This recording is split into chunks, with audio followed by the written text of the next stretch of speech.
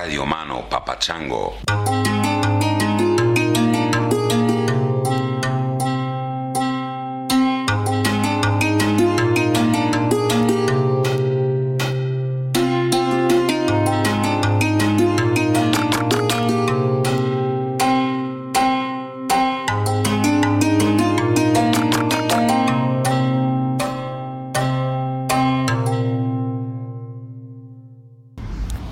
Good morning, Chris. This is Lori.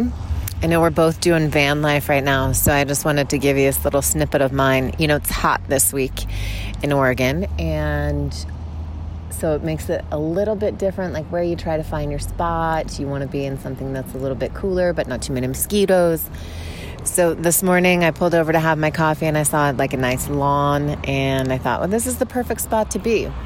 And I pull in, and I park the van, and I'm sitting here drinking my coffee, writing in my journal, and I hear yipping. And I'm not a big dog person, but I thought of all the places that I was drawn to, I'm hanging in the yard of a big dog hotel. And those poor dogs in there are going crazy. I think you can't hear the yipping over the traffic right now. But I hope you're finding good spots to be in, and you're having good coffee where you're waking up, and all is well.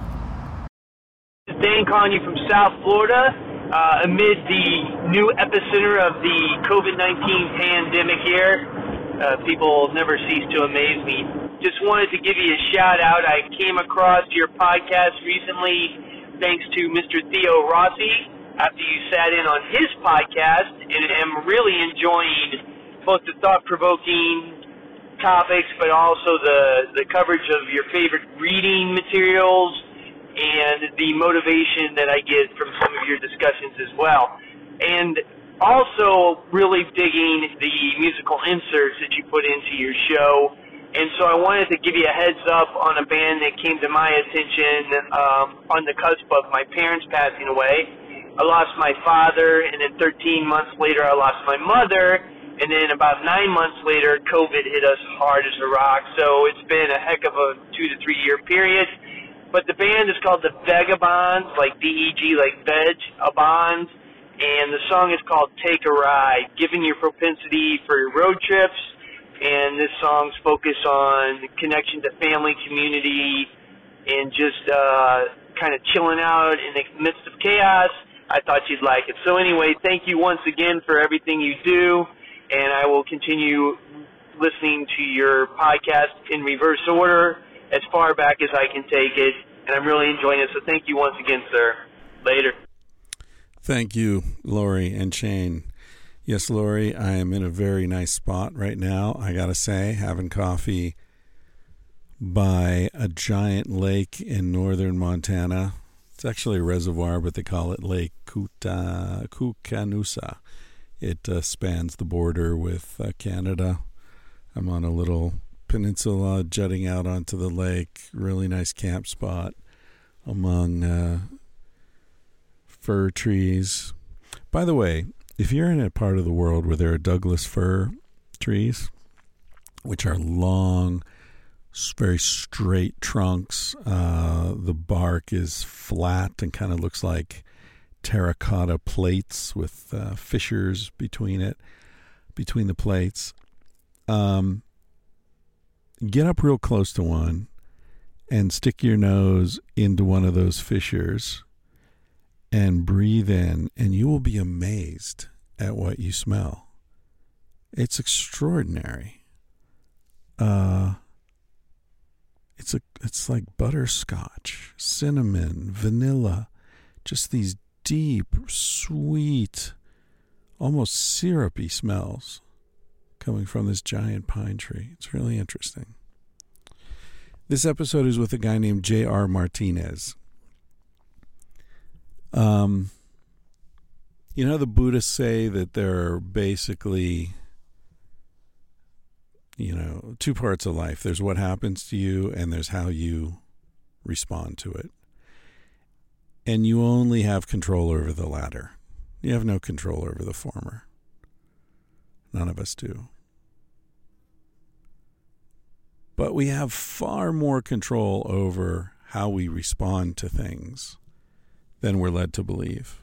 I think that's a thread that runs through a lot of the conversations that you've heard on this podcast.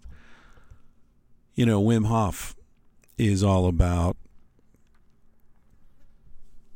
how we're taught to believe that if we're exposed to very cold water for more than a few minutes, we'll get hypothermia and die. And there he is, sitting in ice water for whatever it was, 2.5 hours, saying, that's not true. That's not true. There are other ways to respond to situations, to events, to stimuli than what we're told to believe is the way it works. We're told to believe that we have no control over these involuntary responses. Think of the word involuntary. When in fact, we have so much more control than we're taught to believe, than we're told we do. J.R. Martinez is a guy who was in Iraq when his vehicle, drove over or next to an explosive device, and next thing you know, I think 40% of his body is burned, including half his face. He survived the event, or someone survived the event. His body survived the event. And then 40-some operations later, he's looking at himself and saying, who the fuck is that? Who is that guy in the mirror? Where did I go? Where do I go now? We all face those moments. We all look in the mirror and wonder where that guy went, where that woman went, where the girl went. And who is that looking back at us? And where do we go? But I think JR probably faced that moment in a way that was much more concentrated and stark, and dealt with kinds of physical pain and emotional pain that, for better or worse, most of us will never have to really confront. And as you're going to hear, the way he dealt with it is fucking awesome. I've got a lot of things to say, a lot of things to talk about books I've been reading, films I've seen, places I've been in the last couple of months. But rather than clutter up this episode with that, I'm just going to end it there, I think. And then I'm going to record a Roma, because I haven't done that in a long time. So I don't know whether this is going to be released first or they're all going to be released at once or what's happening. But I'm on, as I said, I'm on this peninsula. There's no Wi-Fi here, obviously. There's no phone connection here. There's nothing. And I've been out here a few days. I recorded a podcast with Anya Kotz this morning. That'll be released once we get to Wi-Fi. And as will this episode with J.R. Martinez, and probably the Roma that I'm about to record in about 15 minutes after I go take a swim in the lake and come back to this contraption. So everything's getting released at once because it's being recorded in a place with no connectivity. So once I connect, it'll all just go up. And I hope you're not overwhelmed by too much Uncle Chris all at once. I'm going to play you into this episode with the song that Dane suggested called Take a Ride by the Vagabonds. V-E-G, as like vegetable, Vagabonds. Take a Ride, and then J.R. Martinez will bring us home. Thanks for listening to all this. I don't know. This is such a great conversation, such a cool guy. I mean, when I say thank you, I don't mean like it's an effort to listen to it. I just mean I appreciate your attention, because I know there are a lot of good podcasts out there. There are a lot of interesting things to listen to, a lot of good books to read. movies to watch, YouTube. The world is full of things asking for your attention. So, and deserving of it, let's be honest. So the fact that you've decided to spend some of your precious attention here is a true honor to me. So thank you for that. Hope you enjoy this. I'll talk to you again soon.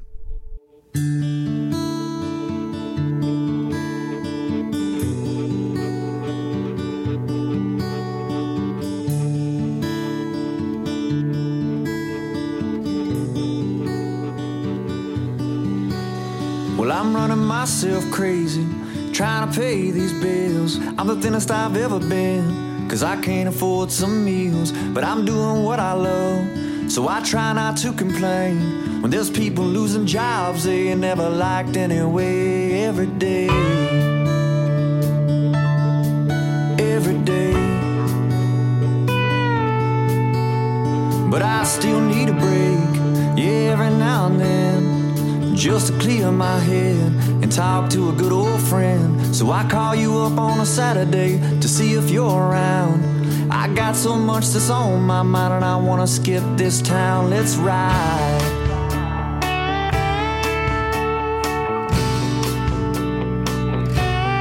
Do you wanna take a ride?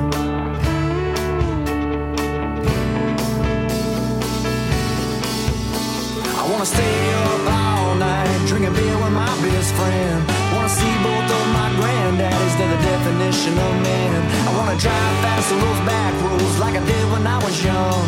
Yeah, break the law, then go to church. Lord, forgive me for what I've done.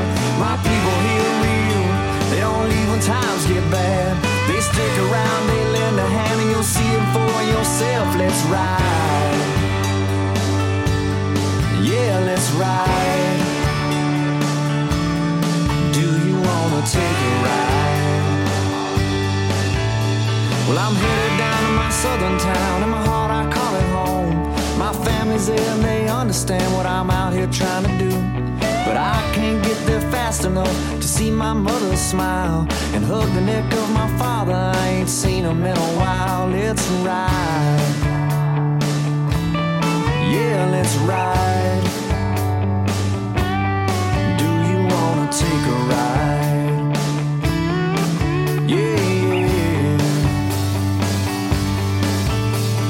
Stay up all night, drinking beer with my best friend. Wanna see both of my granddaddies, they're the definition of men. I wanna drive fast on those back roads like I did when I was young. Yeah, break the law, then go to church. Lord, forgive me for what I've done. My people here are real, they don't leave when times get bad.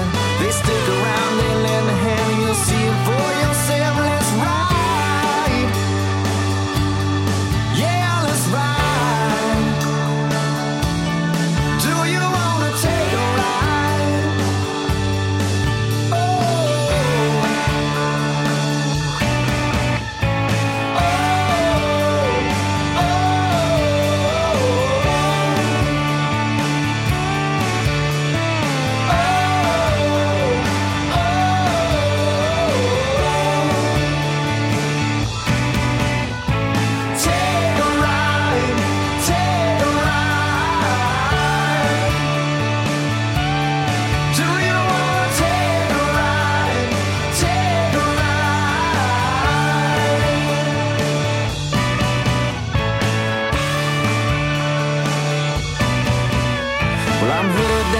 Southern town, in my heart I call it home.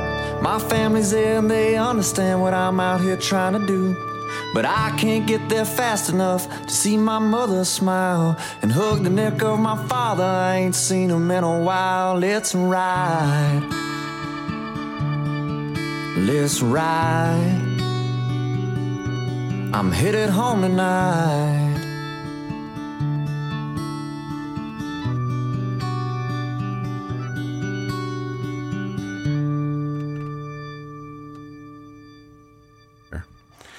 All right. I am talking to a guy named J.R. Martinez, who shout out to our buddy Theo Rossi, who put us in touch.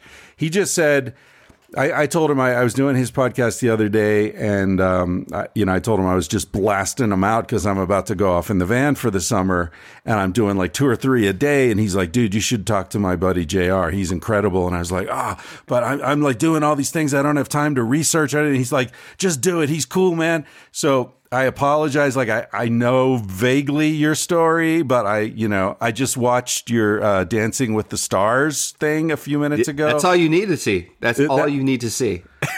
Well, my mom's going to be excited because she loves that show. So I'm sure she knows who you are. And so thanks for doing this, man. No, thanks for fitting me in, before you cram into the van and take off and venture off into the world, Yeah, into the woods. I tell you, we were talking, my wife and I and our daughter, who's 8 years old, we were talking about, I brought up, I said, we should take a road trip. We should just take off. There's nothing tying us to home right now, of course, given everything going on. Let's just go. And okay, we start brainstorming, where would we go? And, I live in Austin, Texas, and we start thinking about, it seems like a day and a half to get out of Texas by itself. So you start, narrowing down your selections based on how long does it take you to get there, and you're still in Texas. Mm-hmm. But I remember about 8 years ago, we lived in LA at the time. I was really busy, and I had about a 2 to 3 week window where I had some free time. And I said to my wife, let's go somewhere. And our daughter was, 4 months old. And my wife being from New York City, when they hear vacation, they mostly hear, let's go to the Bahamas and the beach. And she's like, let's go. I was like, I'm not going to the Bahamas. I'm not flying 5 hours across country just to jump on a plane and do another 3 hours. Like, I'm always on a plane. I want to do something different. So my buddy says, hey, let's go to Montana. I'm doing a fundraiser in Montana for veterans. And me being a big veteran advocate, because of course I'm one myself, I was like, let's do it. So not only do I say let's do it, I rent this 40-foot RV, never driven one ever in my life. And I thought it'd be fun. I rent this thing and we drive to Montana from Vegas. And it was one of the most incredible experiences of our life. And my wife was like, I don't want to go to Montana. And then by the time we were done, she was now putting bugs in my ear. Can we one day buy land and buy a little house up here? How can I get the coffee? How can I and so we were actually talking, do we go back to Montana? My daughter was even like, let's go to Montana, but she doesn't remember anything about it. But she's like, let's go there. So I envy you right now, man. I would love to take off, and I think maybe we'll get there. But I envy you, and I think it's a beautiful thing to just go and just let the roads guide you. Oh, dude, I love it. I traveled for most of my 20s and 30s, just backpacking around the world. And I just love that feeling of, I've got everything I need with me. I mean, I guess you guys get that in the military too. You're like, you got your pack. It's like, shit gets weird. I can just hunker down here for a while. I got food, I got water, I got, my knife, and I had that feeling, I got my tent, I got my sleeping bag, I got a rain jacket, I got beef jerky, I got a bag of nuts, I got a bottle of wine. You're good. I'm good to go. But, now I'm in my 50s, so I'm not going to fucking hitchhike around the world with a backpack. Fuck that. I got a Sprinter van, and it's just a backpack for an old guy. That's pretty much all it is, I think. Yeah. But it's a beautiful thing too, because the whole van was outfitted by a buddy that I met through the podcast, who's an auto mechanic. And he was just like, dude, let me help you with this van. I hear you talking about this van. I got a shop near you. And we've become really good friends. No way. Yeah. So the van is not just this physical thing, that represents comfort and freedom and all that, but it's also, a sort of a tangible, an artifact of friendship and love and generosity. And I love it. I love it, man. Yeah. That's awesome, man. I think that's freaking awesome. And it's I think one of the gifts that I have been given is, as you have as well, is to have had the opportunity to travel the world, to meet people from all walks of life, and to find there are so many similarities between all of us, and so many people that speak a very different language than me, but yet we connect through body language, we connect through action. And it's such a beautiful thing. And I think that's what, in many ways, when people ask me, how do you survive, JR, everything that you've survived? And I say, I think a lot of it has to do with perspective. Is the perspective that I've been exposed to I was born in Louisiana. I was raised in Arkansas, and I graduated high school from Dalton, Georgia. So how do I have this perspective? Well, my mother is from Central America, a small country called El Salvador. My father's from Mexico. My father left when I was 9 months old. And my mom, when I was a child, would take me to El Salvador pretty frequently. I probably went 5 or 6 times before I graduated from high school. And I remember going to El Salvador and meeting family members and seeing my cousins who lived very differently than I did. Yet, based on the United States chart, my mother and I were considered poor. And in some cases, some people would say even below the poverty line. My mother made, I think, $20,000 a year. I even asked the other day, and she was like, yeah, I made probably like $24,000, but that's when I became like a supervisor. But yet I go to El Salvador, and my family isn't in the capital, Capital. They're 5 hours away from the capital. And then you get to this small town. Then you got to jump.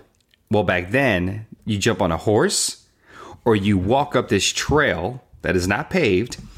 Then you get to where the little opening in the fence is. And then you walk through these woods. And you hike up this mountain. And then turn the corner. And there's this little house tucked in the woods. And that's where my family lives. No electricity. No running water. I mean, what a culture shock for me as a young kid. And I grew up wearing sometimes the same pair of jeans, recycling the same shirt throughout the week. It's not an uncommon story. We've heard this before. And yet, here I am in El Salvador being shown this different way of life. And my fondest memories are going to the creek and going out into the field with my uncle, grabbing rocks and throwing them at these mango trees and just throwing them so hot, trying to knock those mangoes down. And when you knocked them down, you grabbed it and you just worshiped this and you enjoyed it. And you sat on a rock and you looked out at the valleys and the peaks and you were just like, this is life. Yeah. And I came home and I was like, okay, who cares if I can't have the freshest pair of sneaks, that came out last week? That's what I believe is what has given me all the tools to survive, because I've been exposed to people that have suffered in a very different way than what we Americans, what we have had to suffer, right? And as a parent, I'm constantly, I think it's even annoying at the point now where it becomes comical how often I look at our 8-year-old daughter and I'm like, hey, there's kids, hey. And she gets it because I took her to El Salvador when she was, 3 years old. And she came to me as she's running around that same house and said, where are their toys? Where's their electricity? Where's their beds? Where's their TV? It's perspective. And I think what you're doing and other people like you that just have been around the world, that have opened up their minds to a different place, that's when you start becoming equipped with the tools of how people survive in other parts of the world. Not only survive, but as you suggested, there are a lot of things about the simplicity of that kind of life that are superior to the nonsense. I met this chick. I was at what was it called? shit, I forget. It's this like exclusive bar. They have them. It's a club they have in different Soho House. You probably when you were in LA, right? There's one in Hollywood. There's one out in Malibu, right? So I was at the one in Malibu because I have a buddy who goes there all the time. He's in the business and all that. So I get on the list. I'm a freeloader. I don't pay for any of that stuff. But anyway, so I'm there at Malibu House where a glass of red wine costs $16 plus tip. Yes. Oh yeah. Yes. And I'm talking to this chick, and she grew up like her father was some kind of like big advertising dude, and she grew up in a mansion and had horses and went to some exclusive school where all those kids go, in Malibu. Yeah. And she was talking about how she had a serious issue with pills. She'd been addicted to pills, and she was cool though. She was like probably in her early 30s. She'd sort of been through it and was coming out the other side. And I said something like, "Yeah, isn't it strange?" Because I was working on this book called Civilized to Death at the time, which there was a whole section in there about the sort of scam of the society telling us that money's going to make us happy. And then the people who actually get the money find out, this was all bullshit. It doesn't actually make me happy, And I said to her, isn't it strange that, you grew up in this mansion with horses and, millions and millions of dollars around, and you were so unhappy that you got addicted to painkillers. And she said, listen, man, I don't know anyone from my high school who was happy. Nobody. And we're all rich kids, right? We're at the top of the mountain and nobody's happy. Yet the rest of us look at them and say, I want that life. I want to have what they have. But what is it? It's like when people come up to me and say, thank you for your service. I say, thank you. I appreciate that. But do you understand what you're thanking me and every other service member for? Like, we know everything on the surface. But do you understand what you're thanking me for? And I haven't done this with everybody because I don't want to come across as an asshole either, like I'm unappreciative. But to some people who I can sort of fill out and they're like, okay, all right, I can have this conversation with him. They'll say, well, because you went somewhere, you were willing to sacrifice and go somewhere else. And I was like, okay, yeah. But what do you know what we experienced there? Do you know what we're exposed to there? Because if you knew that thank you would have so much more weight to it. And it might even turn into some action where you're one of our allies in raising awareness about the issues that veterans face when they come home and they're trying to make that transition and stand on their own 2 feet.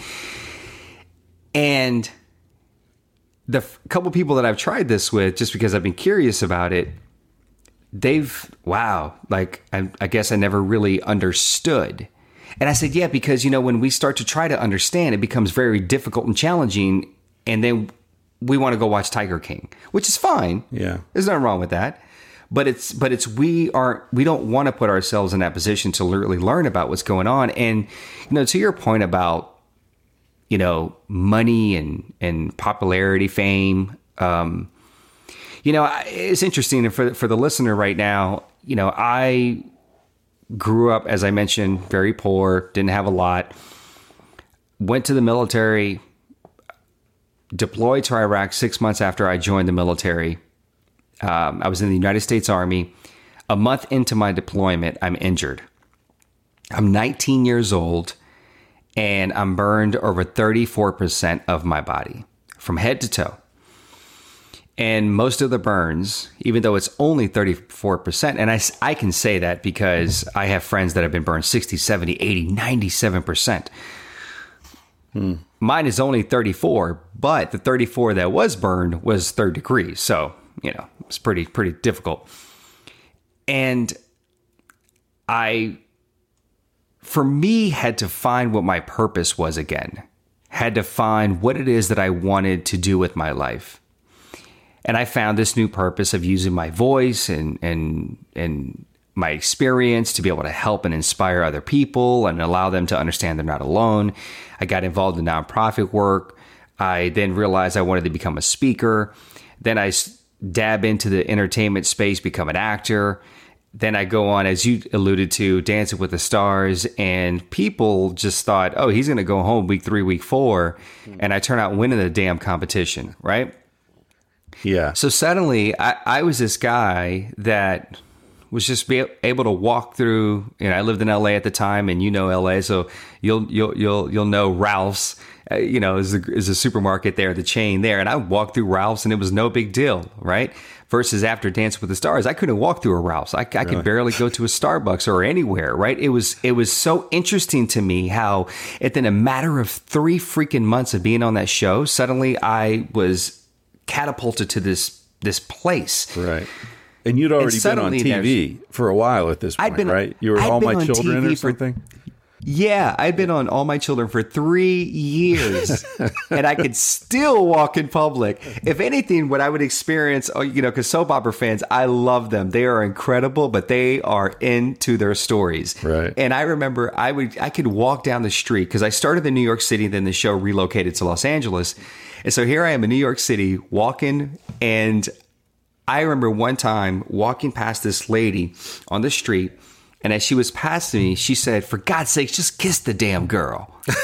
And just kept walking. And I stopped and I looked at her, and she never even looked back at me. Yeah. That's hilarious. And then I realized she didn't even look back, though. But how I finally realized what she was referring to is she turned around but she didn't turn around. She just yelled out, "I know it's you, Brat," because that was my character on the show. Yeah. And I was like, oh my God. But that was about the extent of what I experienced. Versus Dancing with the Stars, 3 months, I couldn't walk down the street without. I mean, I went to Universal for an event in Los Angeles, and suddenly I walk out, and it's just like bombards of crowds, and I was like, "What the hell is this?" But I suddenly found myself now in demand. I was the hot thing, and everybody was calling me, and everybody was booking me, and I was traveling everywhere. And I just remember probably about 18 months to 2 years into this, I started feeling run down. Yeah. I started to feel overwhelmed.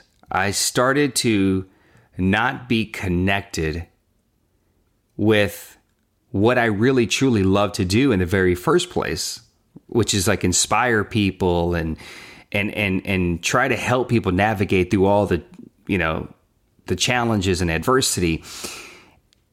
And what I realized, and I had to go to therapy for this, and my best friend, it started with him, and then he encouraged me to go to therapy.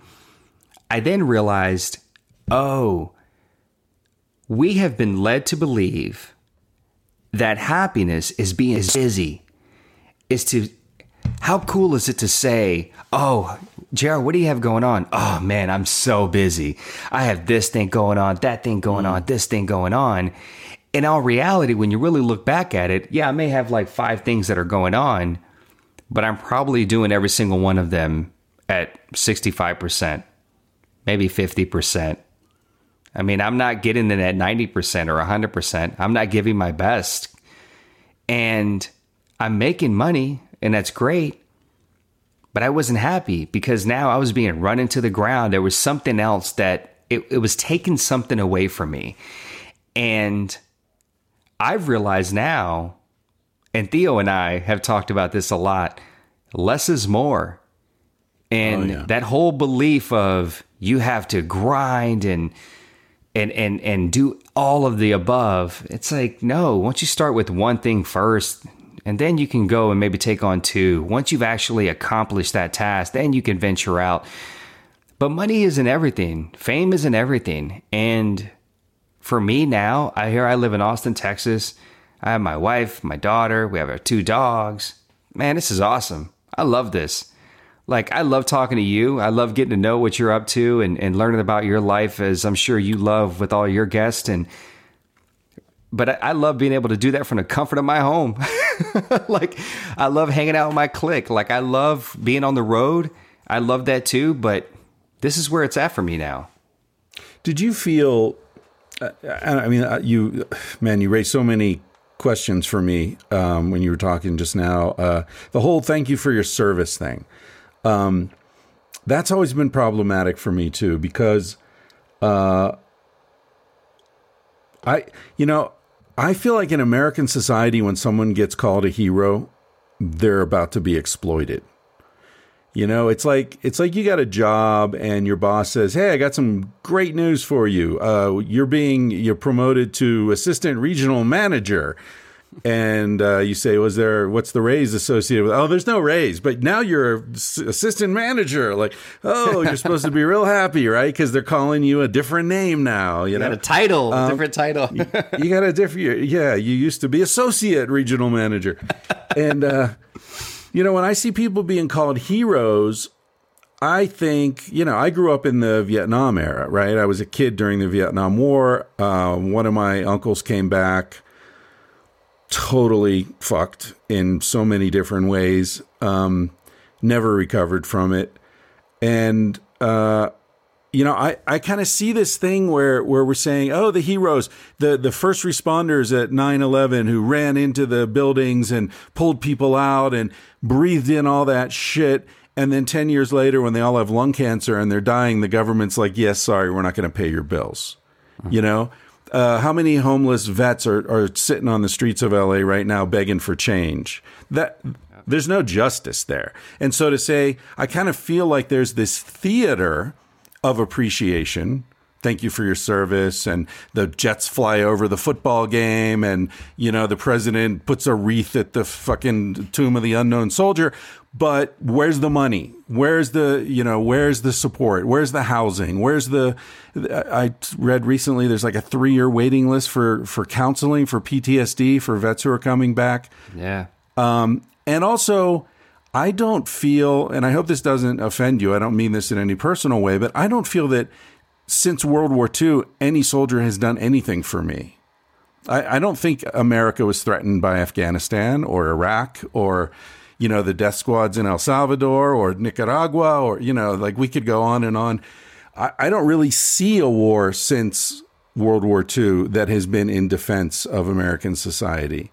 So I feel terrible for guys who get out of high school and don't know what else to do and join the military and then from my perspective, get used and tossed away when when the government's done with them. This might be a really unpopular position to put you in. I don't know. No. Listen, I've been in plenty of rooms, as I'm sure you have, where we all disagree on one thing or another. And I think that's part of growth, is to be able to, I think what you miss out a lot of in our society is the ability to sit down with one another and say, I disagree with you, but yet cheers.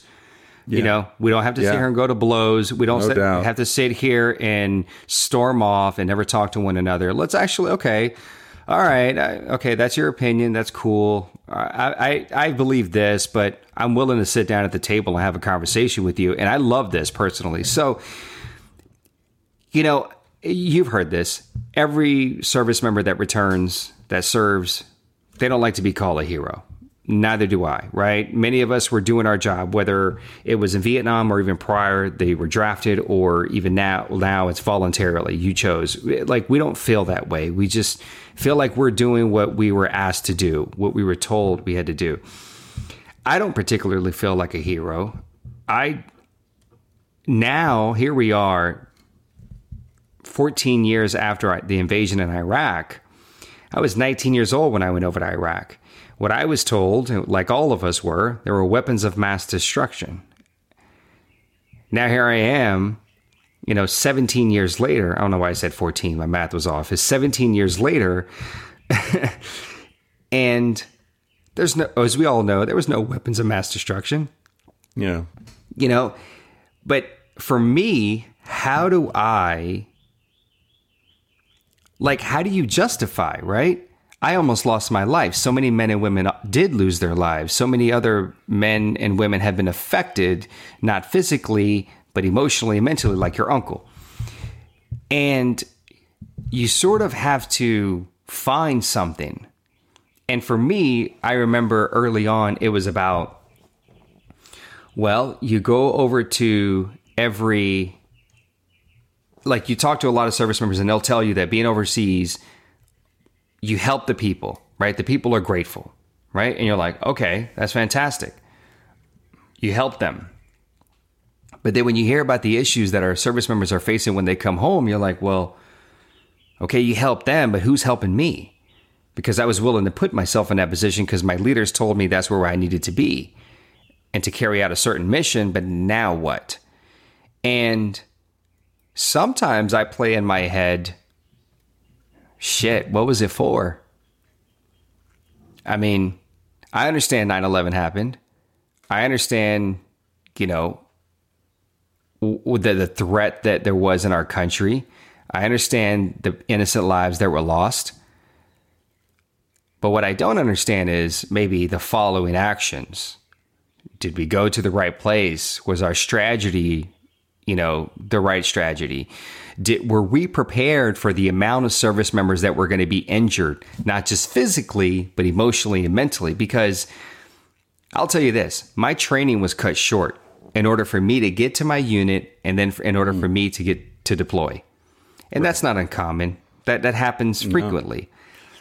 But I tell you what is uncommon is that on the back end, when we're home, well, we got to wait for the paperwork to process.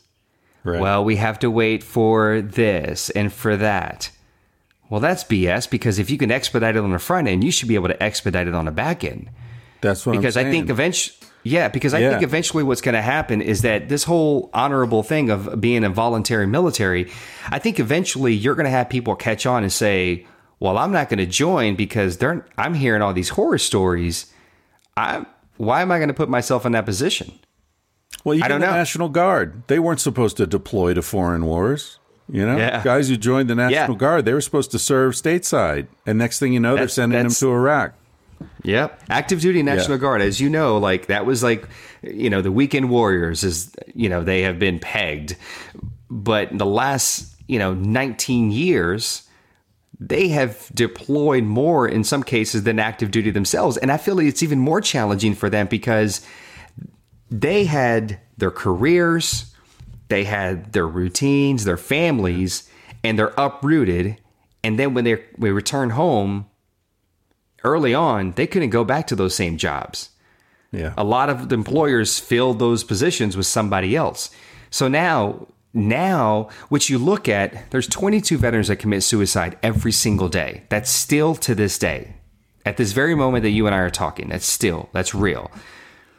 When you look at the average age, they're not 19, 20, 21-year-olds. They're like 40s. They're older. And a lot of it is because of National Guards and active duty service members. And it's insane. Go ahead. Sorry, I was just going to say, I think that number is actually a lot higher because they're not counting overdose deaths, alcoholism death, right? Yeah. They're just counting straight up obvious suicide. There are a lot of guys who are dying of despair. Absolutely. That doesn't necessarily get called suicide. And now they're actually looking at the family members. And now they're actually looking at children of those troops that are unfortunately taking their own lives. The family members, because it's affecting everybody. And you're right. Sometimes you're like, it sucks that you've done what you've done for this country, but this country cannot, even when during political season, right? When there's debates, how often do we see these debates that are, televised where they bring up veterans issues? Why? Because it's not as popular. Less than 1% serve in our military. So it's not a popular topic that affects everybody. But if you bring up healthcare, or if you bring up, a disease like cancer that is universal and affects a lot of people can relate to that. People connect to that. But people don't connect to the military unless, like you, have an uncle that you knew of, or anybody else that either served themselves or know somebody. So you suddenly have this topic that deserves just as much attention, but because it doesn't appeal to the masses, because they don't deal with it, we're not going to discuss it. So then what happens? There's budget cuts when it comes to our military, and just all these things get pushed to the waistline. And at the end of the day, veterans and troops, sometimes it feels like they're just numbers. Well, dude, I there's a certain category of things that are hard to talk about because of the emotional explosiveness of them. And this is definitely one of them. But those things are exactly what need to be talked about more, as you're suggesting. You know what? I have buddies who are veterans, and one of the things I've heard them say is, like, I can't, when we have these political conversations, the one of the things they say is, like, it can't have been for nothing, right? Like, I lost buddies over there. That can't have been for nothing, right? I can't let that be meaningless. And I understand the emotional logic of that.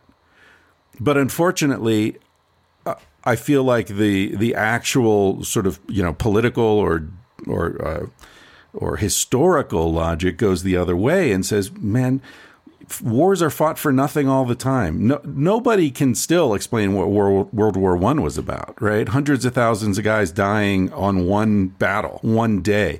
No one really even knows what the hell they were fighting about 100 years later. So it's a strange thing where there's like, it's hard to talk about something that at the same time desperately needs to be talked about. I remember this interview with Sebastian Junger that I thought was really touching. You know who he is, the writer? Mm-hmm.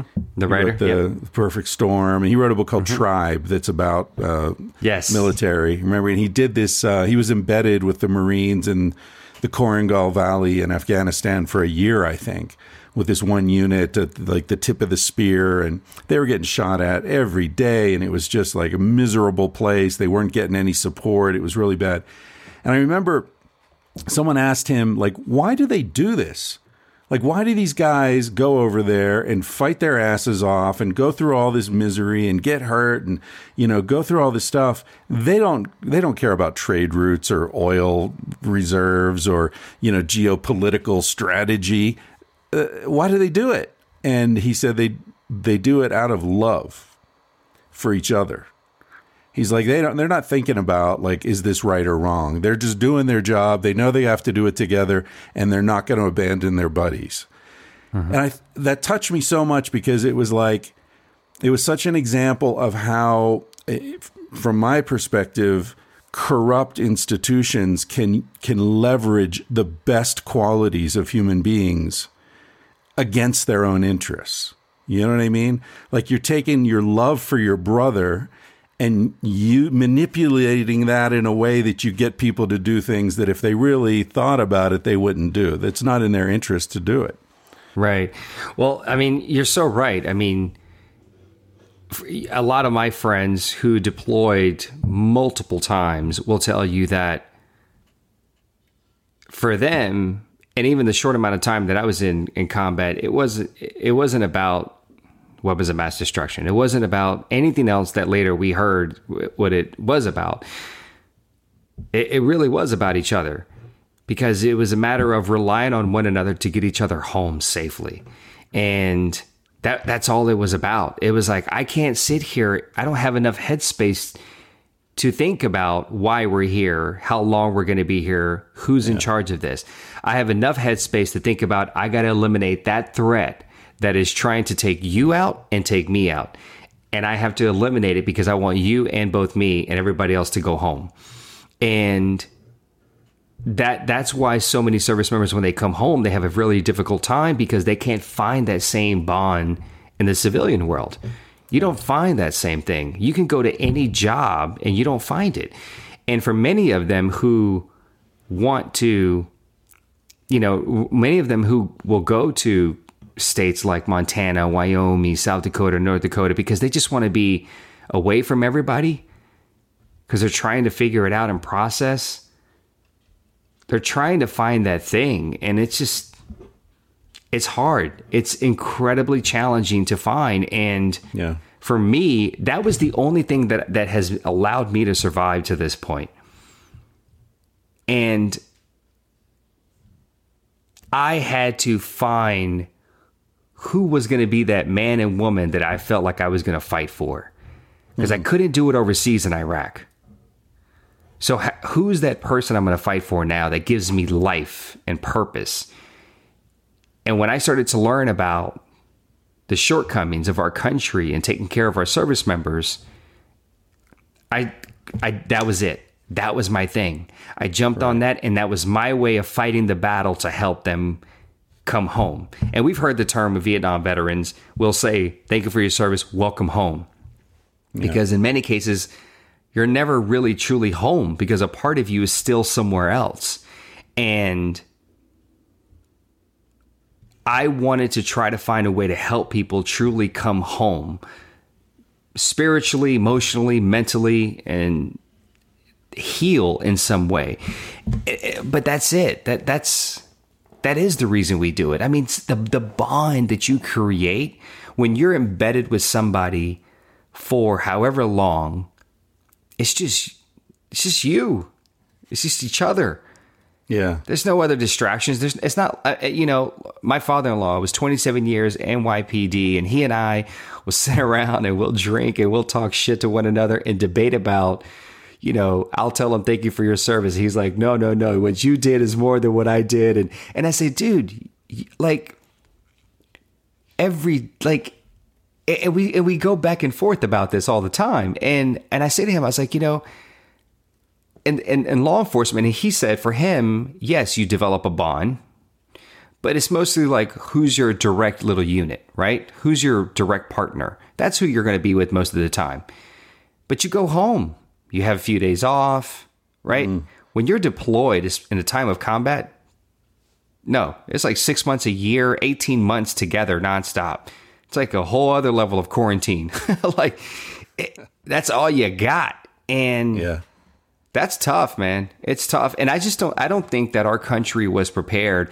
And I think part of the reason why we weren't prepared to take care of our service members that, as you alluded to, are homeless or abusing alcohol or using alcohol and drugs, unfortunately, to cope with a lot of the scars that they have.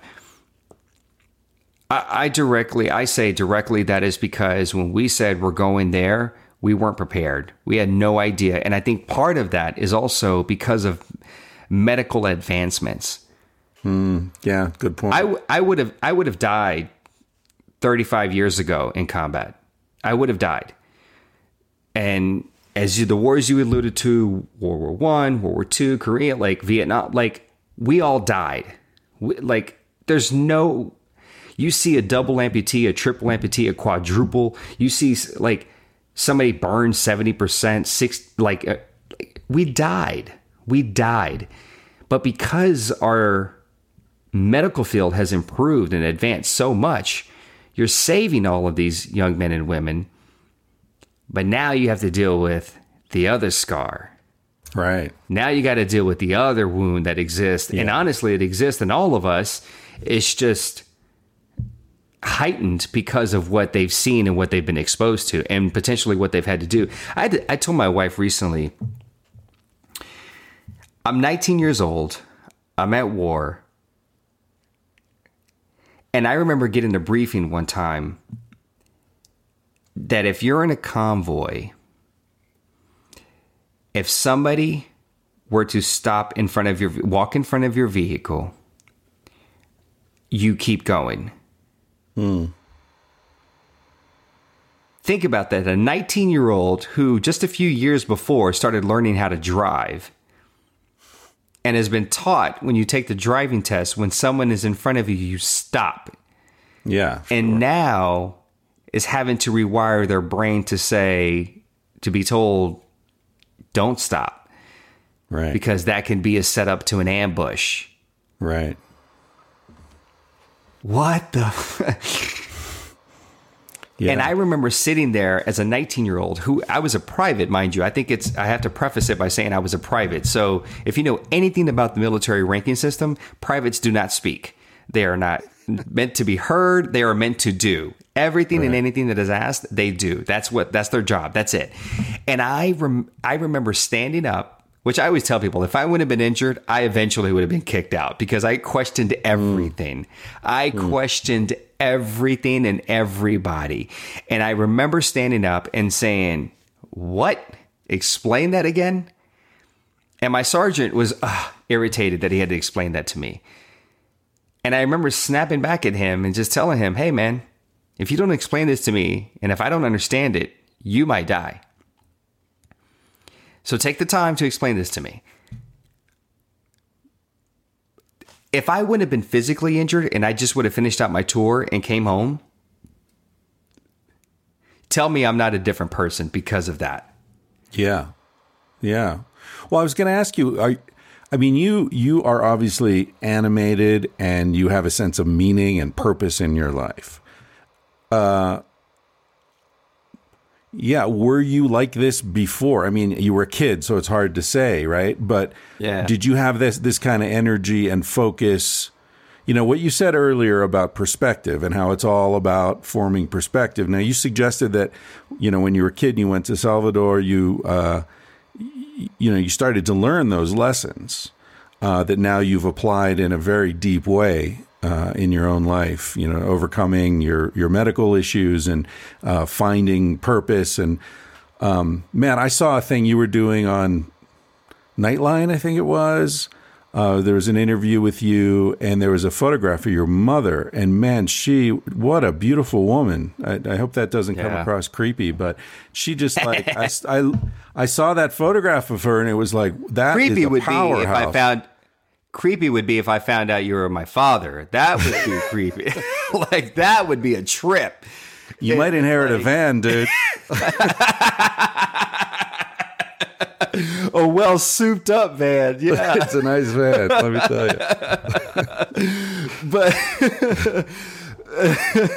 But yeah, like, I mean, you know, my mom is an incredibly beautiful woman.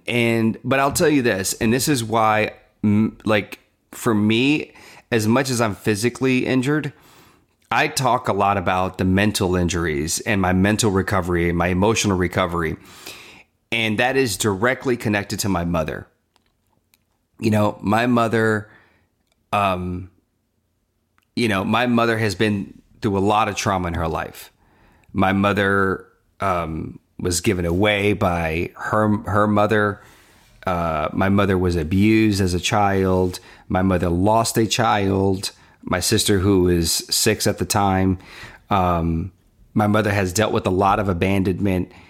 And there's something incredibly honorable in that, where my mother, even in relationships when I was a young boy, found herself in some really abusive relationships. And I witnessed it. I had to call 911. Again, we've heard this story, unfortunately, many times. And I remember that my mother would always still put on this incredible smile.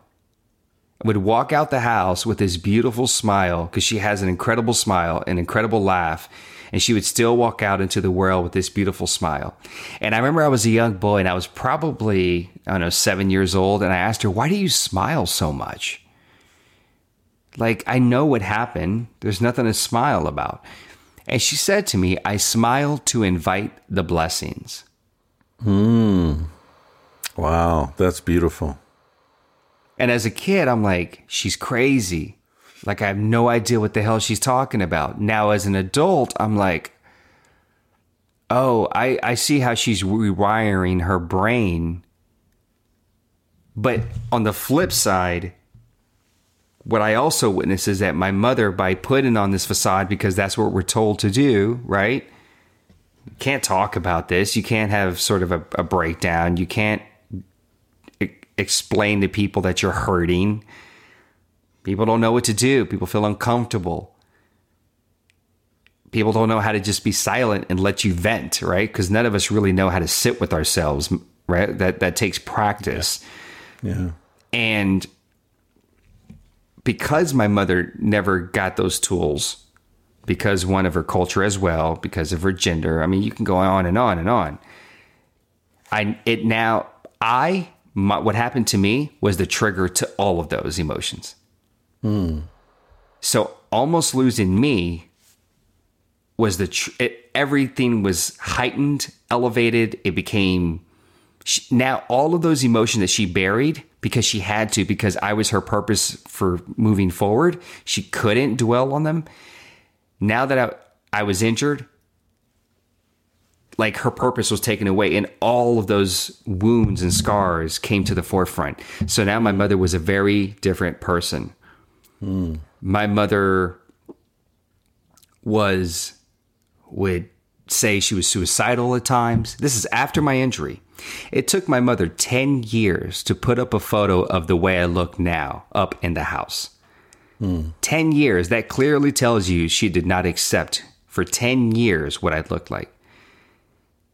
And that, oh man, that hurt me, because I'm sitting here thinking, I'm walking around the streets with this shit. Like, I'm alive, Mom, at least. Like, I'm the one getting the looks, not you. Yeah. And so for me, why I think I'm almost obsessed with trying to help people is because I've tried to help my mother. And my mother has refused to meet me in that space.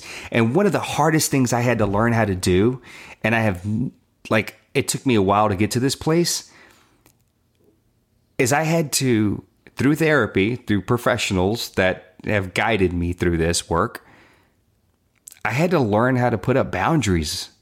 Because every time I spoke to my mother, it was toxic and it was filled with, just this negative thing. And, in every culture, the mother is the queen, the mother is everything. But in my culture, being Hispanic, I mean, I'm supposed to live with her right now, right? I'm supposed to still be in her house living with her. And she's supposed to still, like, that's what the belief is. Yeah. And for me to say the words that I had to put up boundaries, that was tough. But I had to do it because it was interfering with my own recovery process. She was always taking me back to a place, taking me back. And all I was doing was trying to say to her, we should continue to smile, right? To invite the blessings. But her purpose was taken away, so she didn't believe in that same concept and that principle anymore, because she never sat with herself to deal with it. Like, I've been through some stuff, right? Not only that, but and I'll tell you straight up, man, because I feel like even though we're not physically together, like, I feel like we can have a beer and just sit here and just talk. But oh yeah, I'll tell you, like, my wife, when we were dating, a lot was thrown at us in a short amount of time. Her 17-year-old sister unexpectedly passed away. Multiple autopsies, they say natural causes. My career takes off. I'm gone. I'm busy. Oh, we're also expecting our first child. So much was thrown on our plate. I'll tell you, a year into our relationship, we ended it. It was too much for our young relationship. We didn't have the resources, the skills. It took work, man, for us to get to the place of where we are now, where we love each other, we're together, we're married, and our family's together. But I, as well as she, had to go and figure out what are those things that we individually have to do, so that way, in order for us to collectively grow as a unit and break the cycles. And that's what my motivation is. I just want to break the cycles.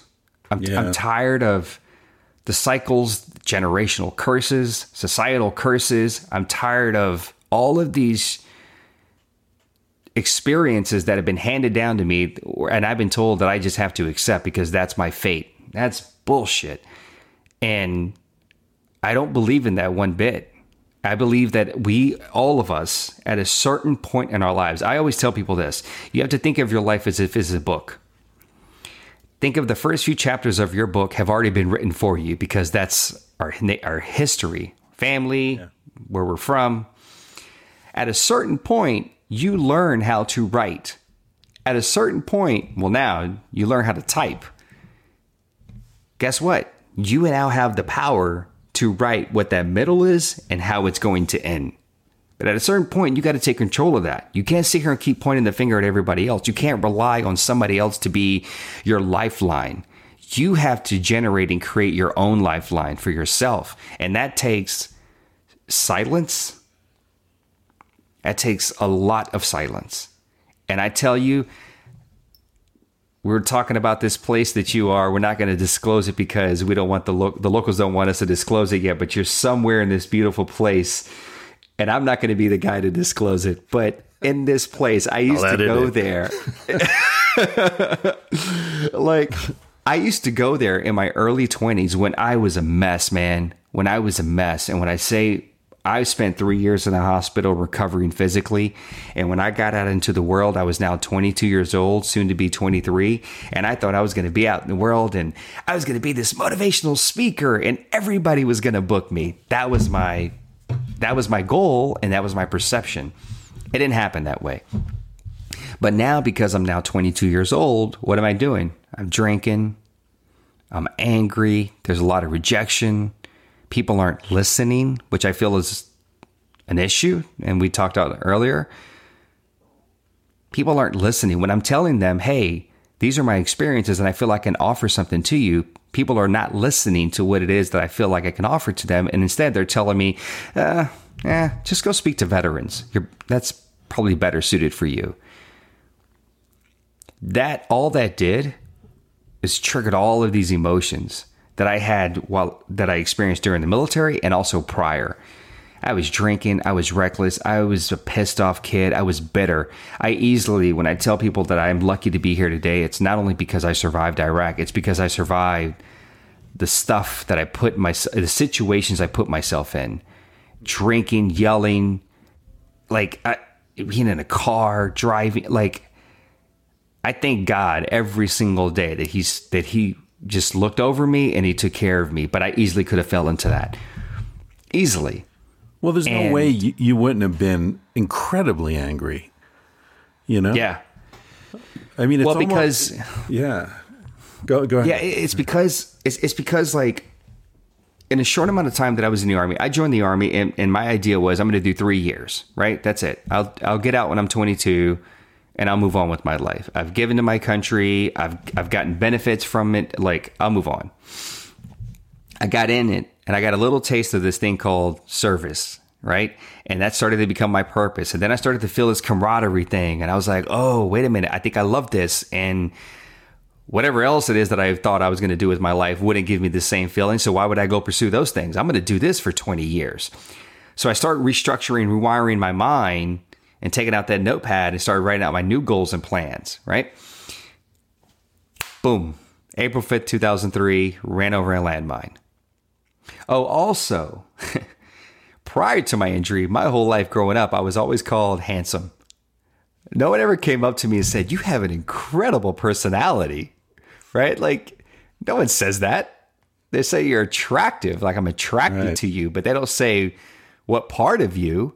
And so I had this belief of, well, people are attracted to me because of my appearance. I had this curly hair. Girls like to play with my curly hair and whatever. Now I'm bald at the age of 19 years old and I'm scarred. I'm not wearing the uniform. I don't have a purpose. I can't serve. And people are not giving me an opportunity.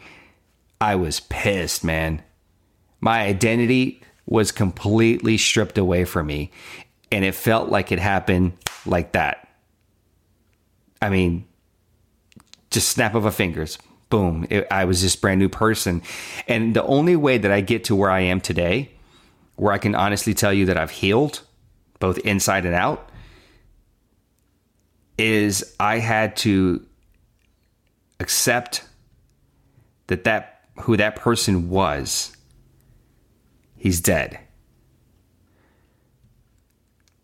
And so I too had to grieve. I too had to grieve as if I lost someone because I did.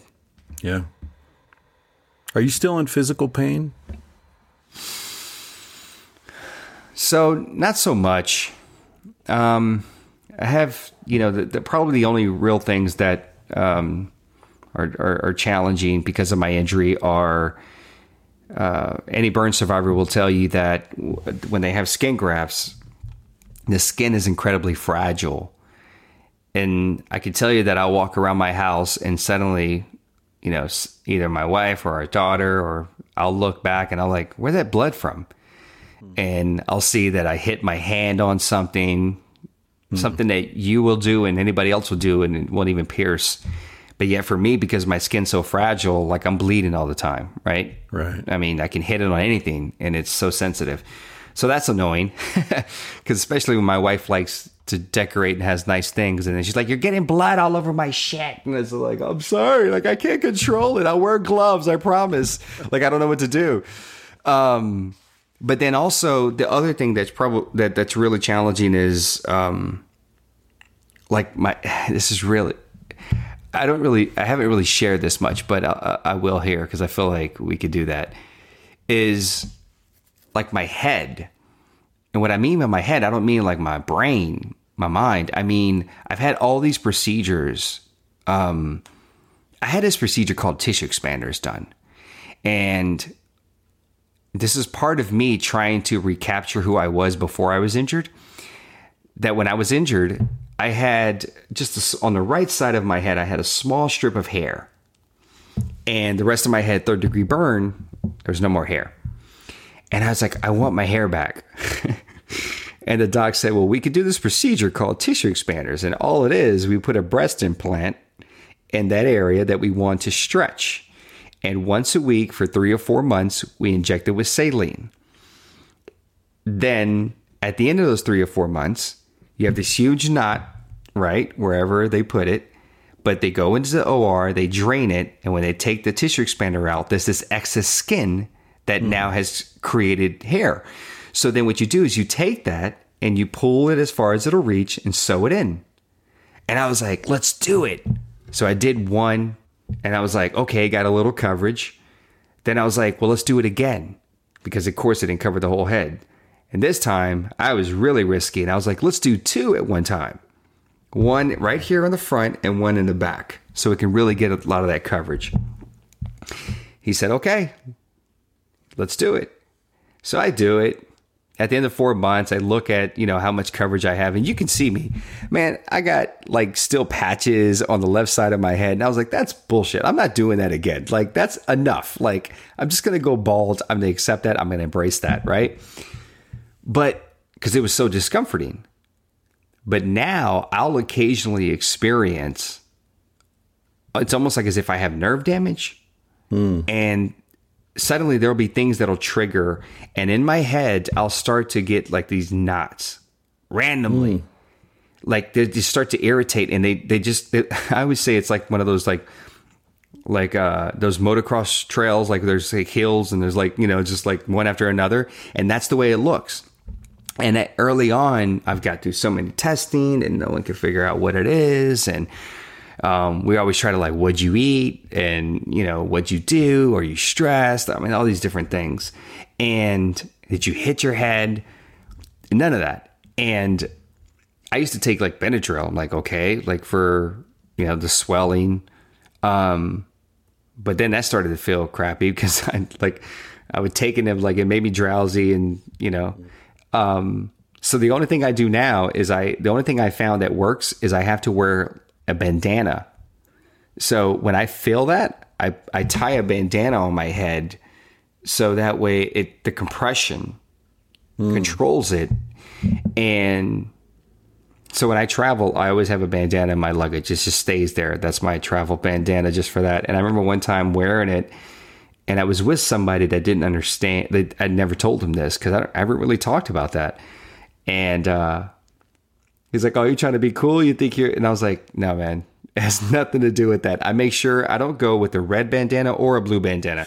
I go with white. Like, I'm smart about the bandanas I pick, too, because I don't want to be caught out there with the wrong bandana on. And like, I go white. Peace, man. Like, I'm just trying to keep my head from swelling up. But that's it. Thank God, man. Thank God. I'm so blessed and lucky that physically I have my eyes, I have my limbs, I have my range of motion, my mobility, and then also like mentally and emotionally, I have my mind, and I have my heart. And I think when some people say, well, JR, you pieced it together versus maybe some other veterans have a hard time. What's the difference? Well, I wasn't. I know I experienced something challenging and traumatic, but I also wasn't in combat for an extended period of time on multiple tours where I saw a lot of things. So my brain didn't have an opportunity to be exposed to a lot of that. Good point. I'm not silly enough to sit here and say that I got over it. They should too. No, I know I'm incredibly lucky that I wasn't exposed to a lot of what my friends have been exposed to. Yeah. Yeah. You know, you've had this experience that it's strange. I was going to say that very few people have, but then on the other hand, very many people have, which is separating from your body in a way, separating who you are from what you see in the mirror, right? And I was going to say very few people have it because, you know, very few people go through the kind of thing that you've gone through. On the other hand, getting older is a process of letting go of what you see in the mirror. At least it is for me, you know, like it, you know, I've talked about this on the podcast before. I feel like when I looked in the mirror when I was around 30, I saw myself. Since then, I look in the mirror and I'm like, who the fuck is that old dude? You know? Right? Because I still feel like that guy, that 30-year-old who was looking in the mirror, you know? And it happened younger, too. Like when I was 15 and I had braces and zits and everything, I'd look in the mirror and be like, that's not me. That's not me. That's some dorky kid. That's not me. So there was just a very brief period around 30 where that's me, you know? But it must have been for you, like, you know, as you said, everything changed in an instant for you. I've had 30 years to go through this, you know, gradual experience of getting used to changes that you see. But you've had this experience and, you know, you've mentioned silence and I take it you've meditated and I don't know if you've done like float tanks or something. I have a buddy who owns a float tank center in Austin if you ever want to go. I've never done that. But I would so take you up on that. Oh yeah, when I'll send you his info when we finish. He does you know, free stuff with vets, returning vets who want some silent time. Like he hooks them up, and he would definitely hook you up. Kevin Johnson, I've had him on the podcast. He's an interesting cat. He not only has a float tank center, but he's like a world-class cave diver. So the guy knows about silence, you know? Oh, wow. Yeah, interesting. I don't guy. want to go there and he starts training me and starts trying to take me out on one of his excursions. Like I'm not doing that. He won't drag you into it. He'll just make you an offer. Anyway, my point was that what I wanted to ask you about was that experience of recognizing, you know, in Buddhism, they say that there is an entity that is watching us live our lives. There's a part of you that, you know, that has persists throughout lifetimes, that's watching you having these challenges. Do you ever feel that there was some sort of destiny here, that this is what you're on the planet to deal with in this lifetime? Yeah, so there's two answers to that. So one is the sister that I lost, or, you know, that passed away when I was 3 years old. I never met her. She was born in El Salvador, stayed in El Salvador. And then my mother comes here. My mother meets my father. And then a year later, I'm born. I threw a wrench in all the plans that she had. And now my mother gets the call that my sister passes away. So I remember my mother crying. I remember my mother dealing with that. But I didn't understand it. So now fast forward.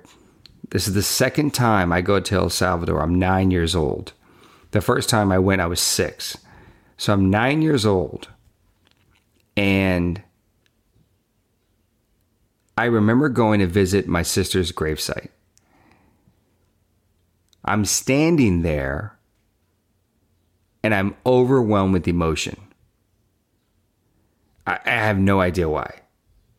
I mean, I am crying as if her and I played together every single day of my life until her passing. Nobody could make sense of it. I come home and I just kind of move on with my life, right? I'm 9. Fast forward 10 years later, I'm 19 years old in Iraq in a Humvee. I'm literally burning alive.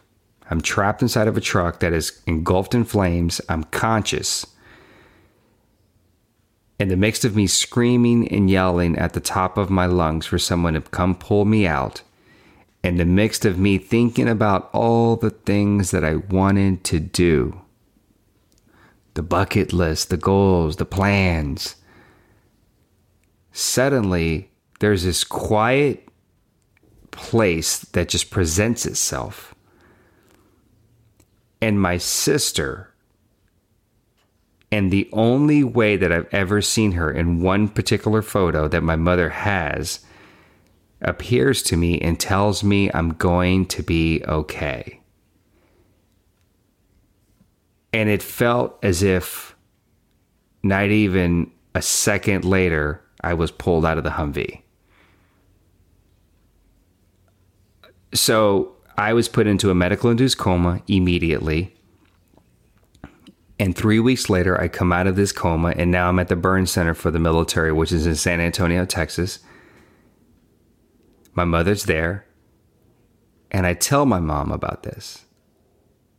And as you can imagine, who she never had closure, is now overwhelmed with emotion.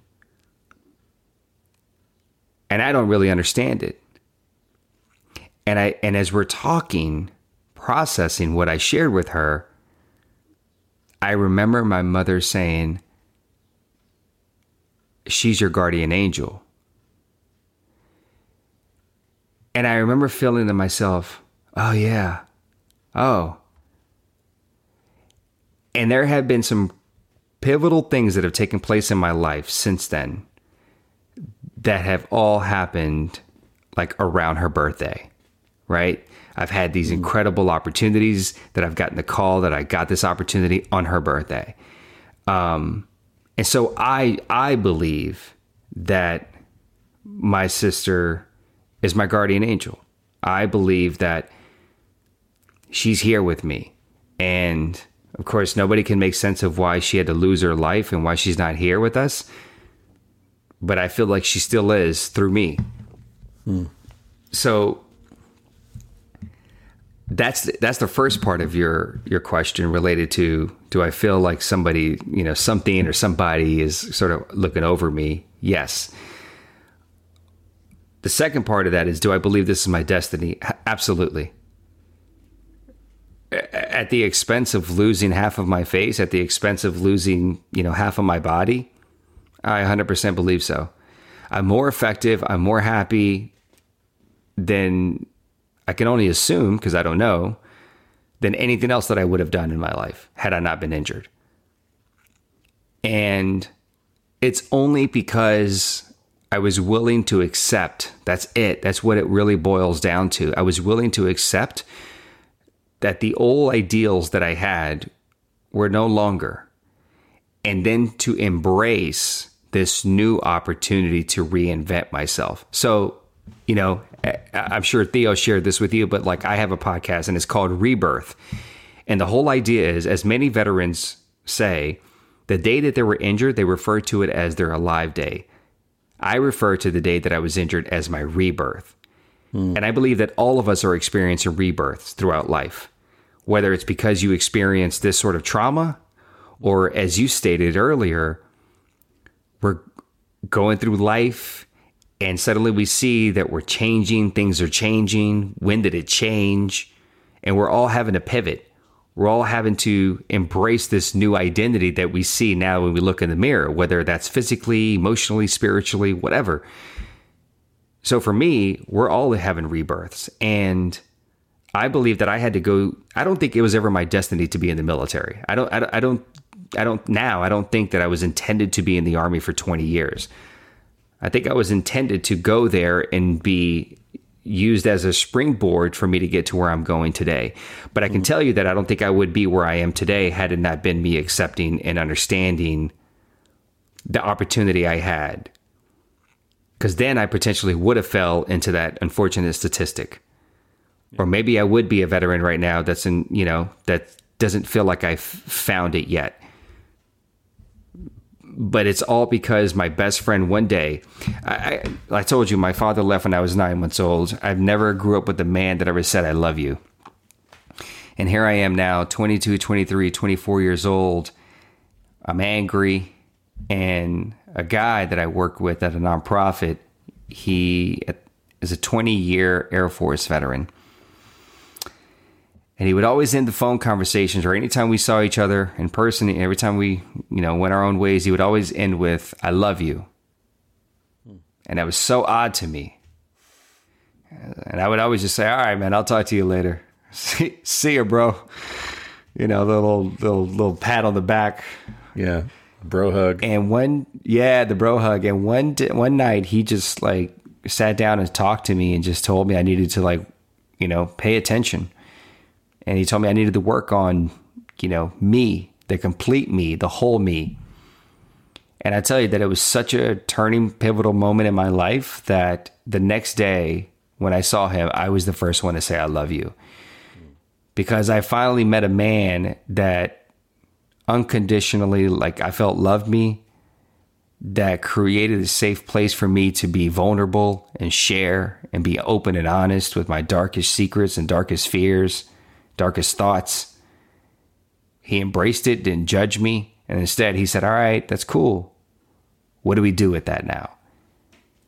And for me, that's all I want to do, man, is I have found ways to find that space for myself. And that's all I care about in this life, man, is I just want to impact people and allow people to understand that it's not over. Just ride out the storm. Just ride it out, man. Just hang on, anchor down. Trust me. I had some dark days. I still do. I'm still human, and I have days where if I feel I still get butthurt, for example. If I reach out to somebody for whatever reason, they don't respond, or they'll say they respond, yeah, and then they go away, and I'm pinging them, and they don't respond. I'm the guy that gets butthurt, takes it personal, and then is like, I'm going to stop liking their shit on Instagram. How about that? That'll show you. That'll teach you. Yeah, you'll notice that out of your thousands of followers that I didn't like your stuff, won't you? Right? That's who I am. And I'm not proud of that, but it's so childish of me. And I know it. And I got to work on that shit. But I'm that guy. Mm-hmm. But I had to finally get to shit like that puts me in a different headspace sometimes. Stuff like that, puts me in a place of the world's against me. Oh, nobody, it's all about what narrative are you going to feed your mind?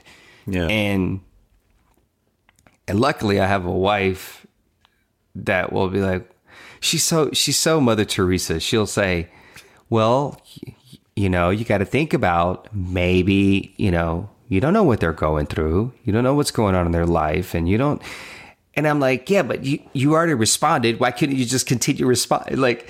And she breaks it down for me. And I'm like, you're right. Think of the other side. Don't just think of our own. Think of someone, take yourself. That's part of being able to connect with every human being, is to be able to say, oh, I can connect with potentially what's going on their end.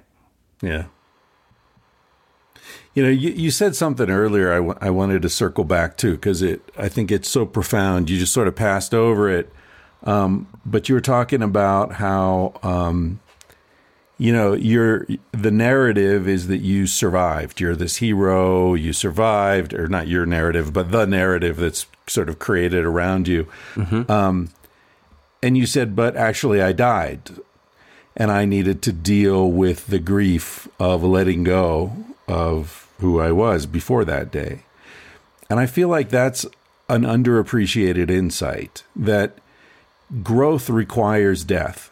It's like, it's like, life eats life. There's just this process. And so if you want to grow, you want to transform into a more complete, more mature, more interesting, stronger person, you need to go through the grieving process of letting the earlier versions die. And I think so much growth is stopped by people who are afraid to grieve that death, of the former self. Yeah. Because our culture is so grief averse, right? We hide death away. We don't want to look at it. We don't want to talk about it. We don't want to, someone dies, they put them in a stainless steel, hermetically sealed coffin. Like, what is that going to change, Right. Right. This town where I'm living, it's an interesting place. As I told you before we started, one of the things that's really interesting is it's the only place in North America that has a permit to perform open air cremations. And they do them out in the desert. And there's a pyre out there, and a simple but beautiful place. And when someone from the town dies, if they want this ceremony, the people of the town go out there at dawn. And I attended a ceremony a couple of years ago, and it was, your relationship with fire is very different from mine. But it was a beautiful thing to see. The children actually lit the fire under their mother's body, and in an hour and a half, everything was gone. It just went into the sky. While her kids and her friends talked about her life and the things she loved, and it was a very moving experience. And the reason I mention it is that it's embracing this grieving. It's embracing the fact that a life begins and ends, and not just begins and then we hide the end and pretend it never happens. Lived happily ever after. Nonsense. Yeah, it's such a beautiful thing to witness the loss of something, right? Like and that's the way I've rewired my mind to and I believe now, and this is to your point, at least I think, what a blessing it is for me to be alive, to now be able to grieve the loss of that individual that was once. Right. Because I could have died and then that's it. Or I could still be alive today and not have the capability, whether physically or mentally, to see that. But how lucky am I to be in that position to be able to witness that? And it's so true. I had to die. I did die. And I believe that even till this day, there are components of me that still die. Sure. The things that I wanted to do in my 20s, the things that I wanted to do in my early 30s, the things that I wanted to do at 32, 34, now going to be 36, they're all very different. And they're constantly evolving. And so many of us want, as you said, to be the person that has this insight, the person that has this knowledge, the person that people refer to as an expert or go to and seek out. But that comes, as you said, through loss. Growth only happens when you experience loss and when you're uncomfortable. And you have to be uncomfortable. When I tell you that I was 22 and I wanted to be the speaker and people didn't give me an opportunity and I was pissed and angry at everybody, I'll equally tell you now, looking back, I wasn't ready. Yeah. I wanted to be ready. I wanted to be the guy. I thought I was ready. I was not ready. By any means was I ready. And I say that because it's important for people listening right now who want to be whatever it is they want to be and that feel like, well, right now it's not happening. People don't get it. People aren't listening. Or maybe you're not ready. Or maybe the world isn't ready for you.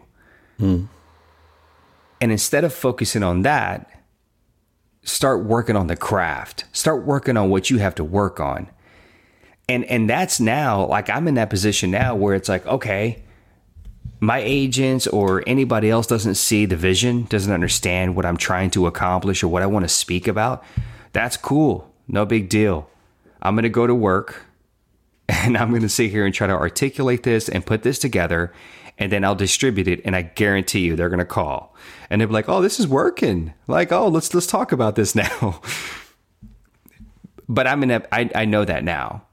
Yeah. And if we all want to be the best versions of ourselves and the best versions of all humankind, we have to be willing to let go of something.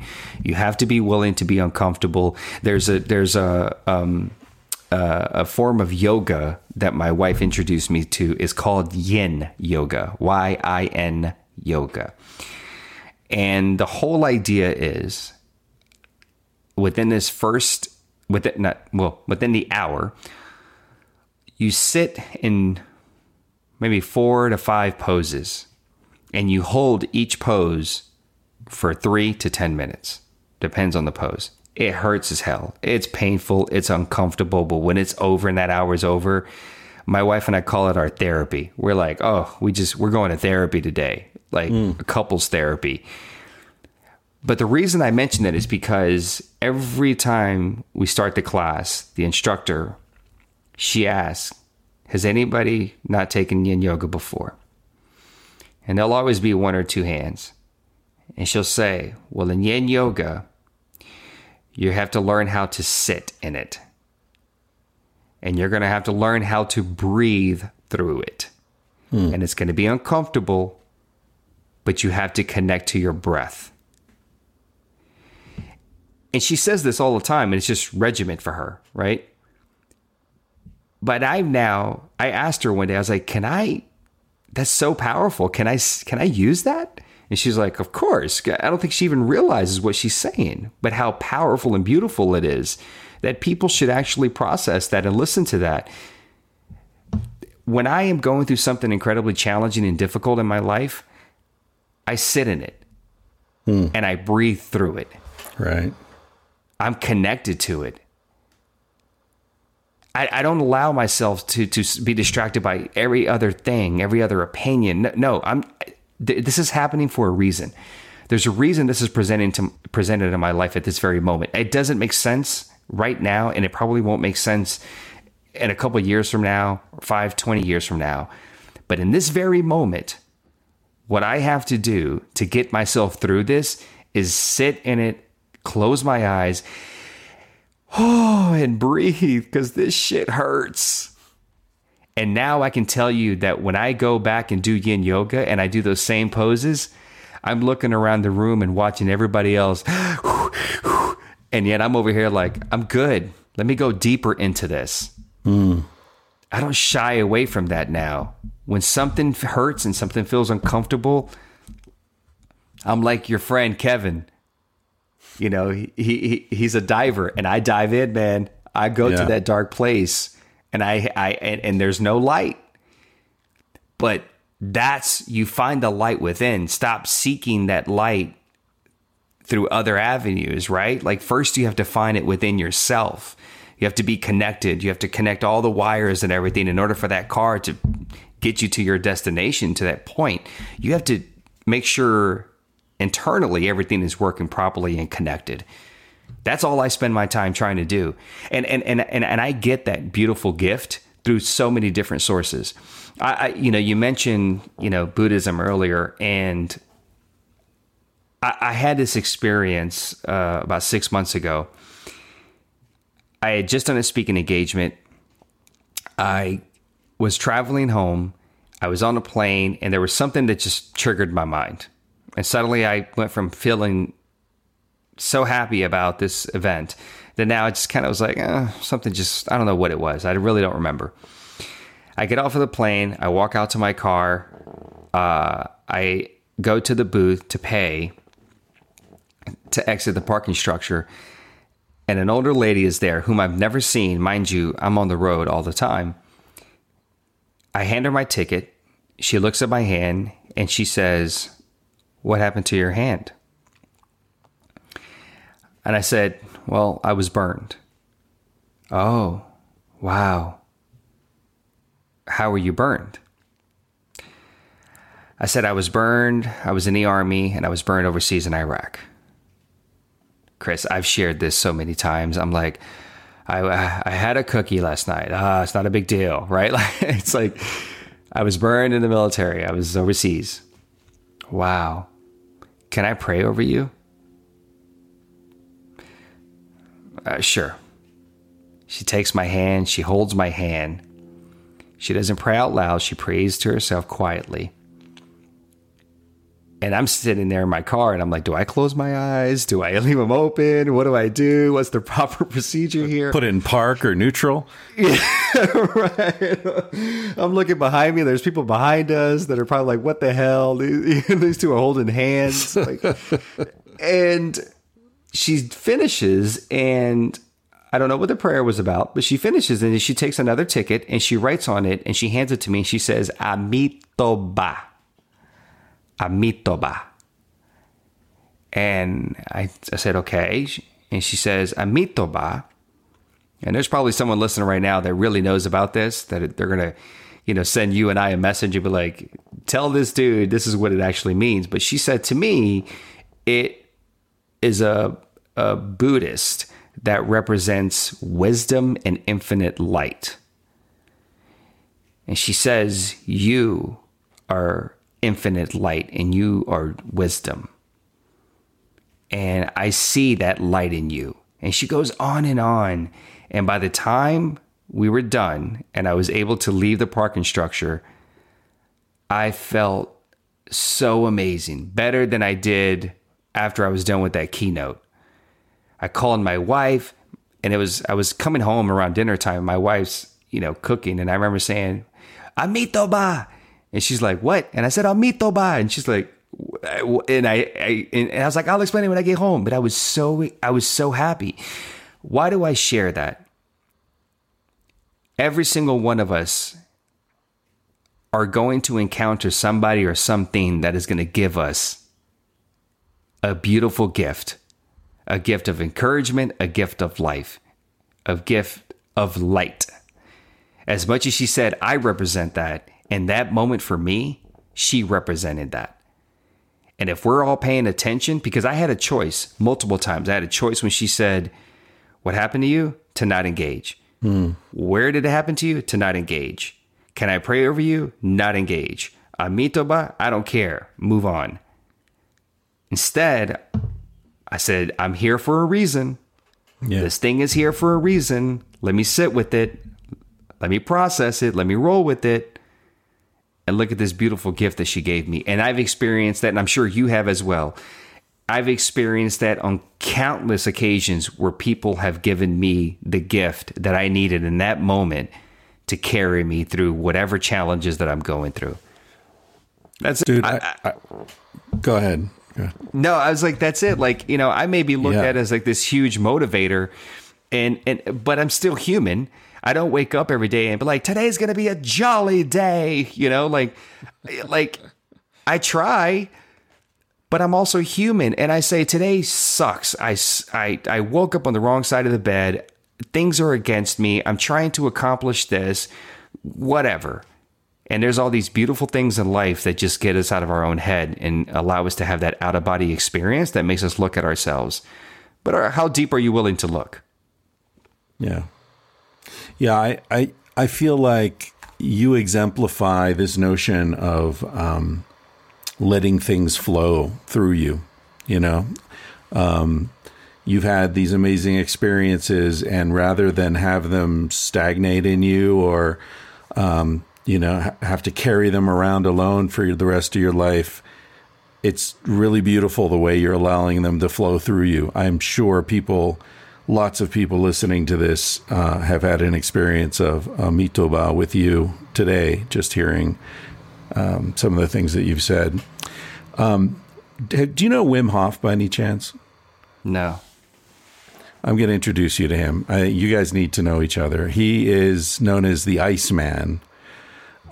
He holds all the world records for exposure to extreme cold water. He swims under ice caps. And I've sat in an ice barrel with him for 3 minutes, and I jumped in mountain streams. And he leads these workshops, essentially a lot of what we're talking about, confronting fear, confronting pain, using breathing as a way to bring your body to places that you didn't think your body could go. I'm in. You know, yeah, he's an amazing dude. He fucking climbed Mount Everest, you know, in shorts. Like that's this dude. He's incredible. And there's something about the two of you. You two should like do workshops together or something. You know, yeah. This I'll be like, listen, I'll do the Mount Everest thing with you, but I'll have like one pants leg. I'll cut off one pants leg. I'll go half of the way with you. I'm not doing completely no short. I'll just like have one pants leg. Yeah, but you know, I think that's the beauty, man. And I appreciate having this dialogue with you. I appreciate. I was you know really excited, honestly, to talk to you because, and you know, learning about you through Theo, and then looking at your website and looking at your TED Talk, and I was like, oh, this guy is going to take me to another place. This guy is going to like he's going to make me think of things differently than maybe someone else that, you know, worries about a network and worries about ratings or whatever. He's just going to be honest and real and open and force me to think differently. And I love that. And I think that's like you're talking about these two individuals that are, you know, are your friends, and the things that you've done. Those are the things that I want to do. You know, those are the things that I want to expose myself to, because we're all stuck in some sort of freaking bubble. All of us are stuck in some sort of freaking box. And most of us we allow other people's labels to now dictate which box we're going to stay in. I'm at the point in my life now where, like, you put me in a box, I'm going to poke some holes in that motherfucker. I'm telling you, I'm going to look out of that box and I'm going to see some other box that I think I belong in. And I'm going for that thing. And when you say, like, I allow things to flow through me, I do. Like, I don't give weight to too much, because I believe everything is like, I think Theo says this, seasons. Everything is seasons. And just like the season that we're in, everything passes. It comes and it goes. And I don't put a lot of weight into that kind of stuff.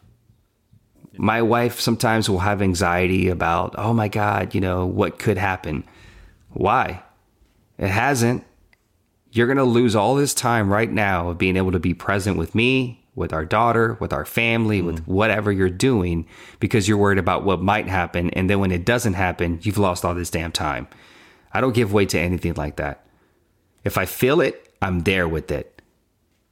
I'm connected to it. And the minute it's gone, I'm connected to whatever that emotion now is. Whatever that season is, I'm with it. I'm dressed for all seasons, baby. I just take the layers off and then I put them right back on, depending on how I feel. It's that simple. It's that simple, man. And, you know, this notion of people say you're so wise and knowledgeable. And I'm like, yeah, but I am a reflection of everybody that I've met in the last 17 years. Knowledge is not power.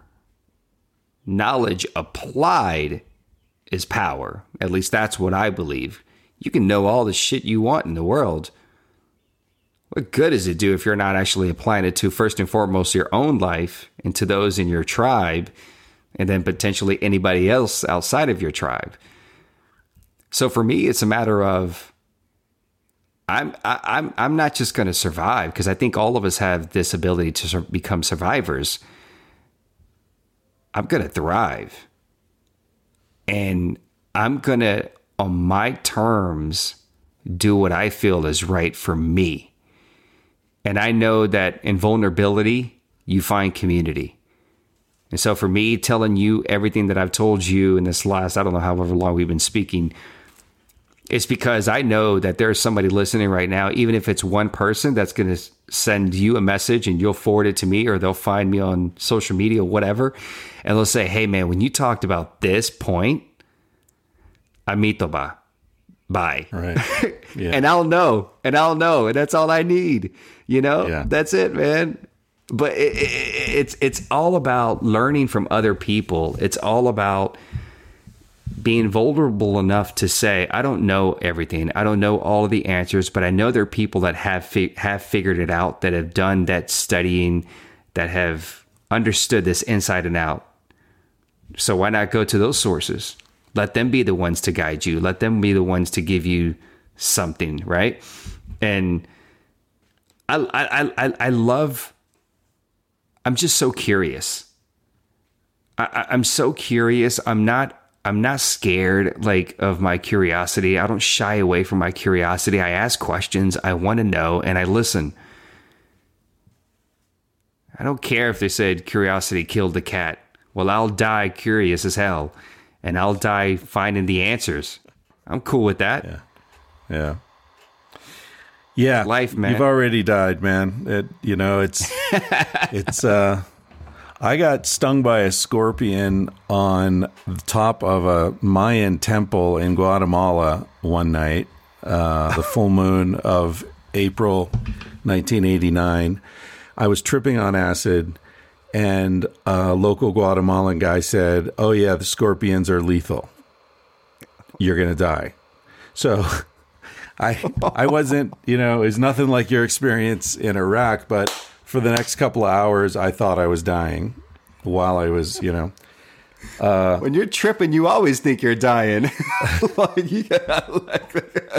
You are, right? That's the point. That is the point. Let it go. Let it go. Listen, dude, I'm going to let you go. You asked how it's over an hour and a half. We've been talking. I don't want to go full Rogan on you. But this has been a real honor for me. I'm so happy to have met you, and I look forward to those beers when they come.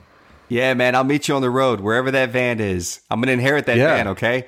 do the DNA test. Yeah, exactly. Well, thank you so much for having me on, man. This was a real pleasure to have this conversation with you. And again, I look forward to us finding each other on the road one day and just exploring about life. And I want to hear more of these stories about Guatemala or anywhere else that you've been. All right, man. Thanks. All right, JR. If you're listening, I'm near a place called Libby, Montana. So come on up. I hope you enjoyed that conversation. Obviously, I did. It's one of the great joys of this podcast that people with such extraordinary experiences and perspectives on life that are informed by real suffering and real digging deep, it's a real honor for me that they find time in their lives to chat with me and to make themselves available to you. So hope you enjoyed that. I'm going to let you go, as I always do, with a little ditty from Carsey Blanton, preceded by my mom talking about what's going on out in the cottage. It always cracks me up when I hear her call it the cottage. It was a dismal garage, one of those dark garages full of cobwebs and dusty boxes, and smelled like mushrooms and dampness and mildew. And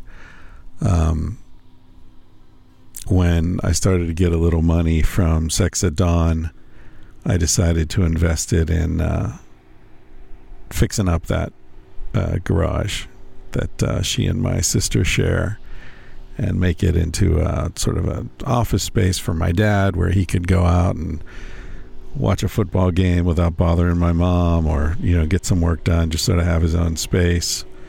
It's funny. And now it's a storage area for a bunch of t-shirts and beer koozies and whatever else she's got out there. So help her keep things flowing if you want some Civilized to Death beer koozies and t-shirts. We're looking into doing what are they called, buffs, like a thing that goes around your neck that you can pull up into some sort of a face covering. with the Civilized to Death logo on it. We'll see how that goes. I think we're doing some preliminary investigation. It'll be a while till we have them, but it seems like a pretty cool thing to have. All right, so that was J.R. Martinez, and I hope you enjoyed this conversation. I will come to you soon from some other remote location in the middle of fucking nowhere, because that's where I like to be. I hope you're where you like to be, and if not, I hope you look for another spot soon. Bye. Okay, Mom, tell people what they can order from the garage. Okay, in our cottage garage, we have lots and lots of T-shirts. Sex at Dawn, Civilized to Death, Vanthropology, Tangentially Speaking, Paleo Modern, and Talking Out of My Ass. She didn't like saying that last one. Then we now have some new things added.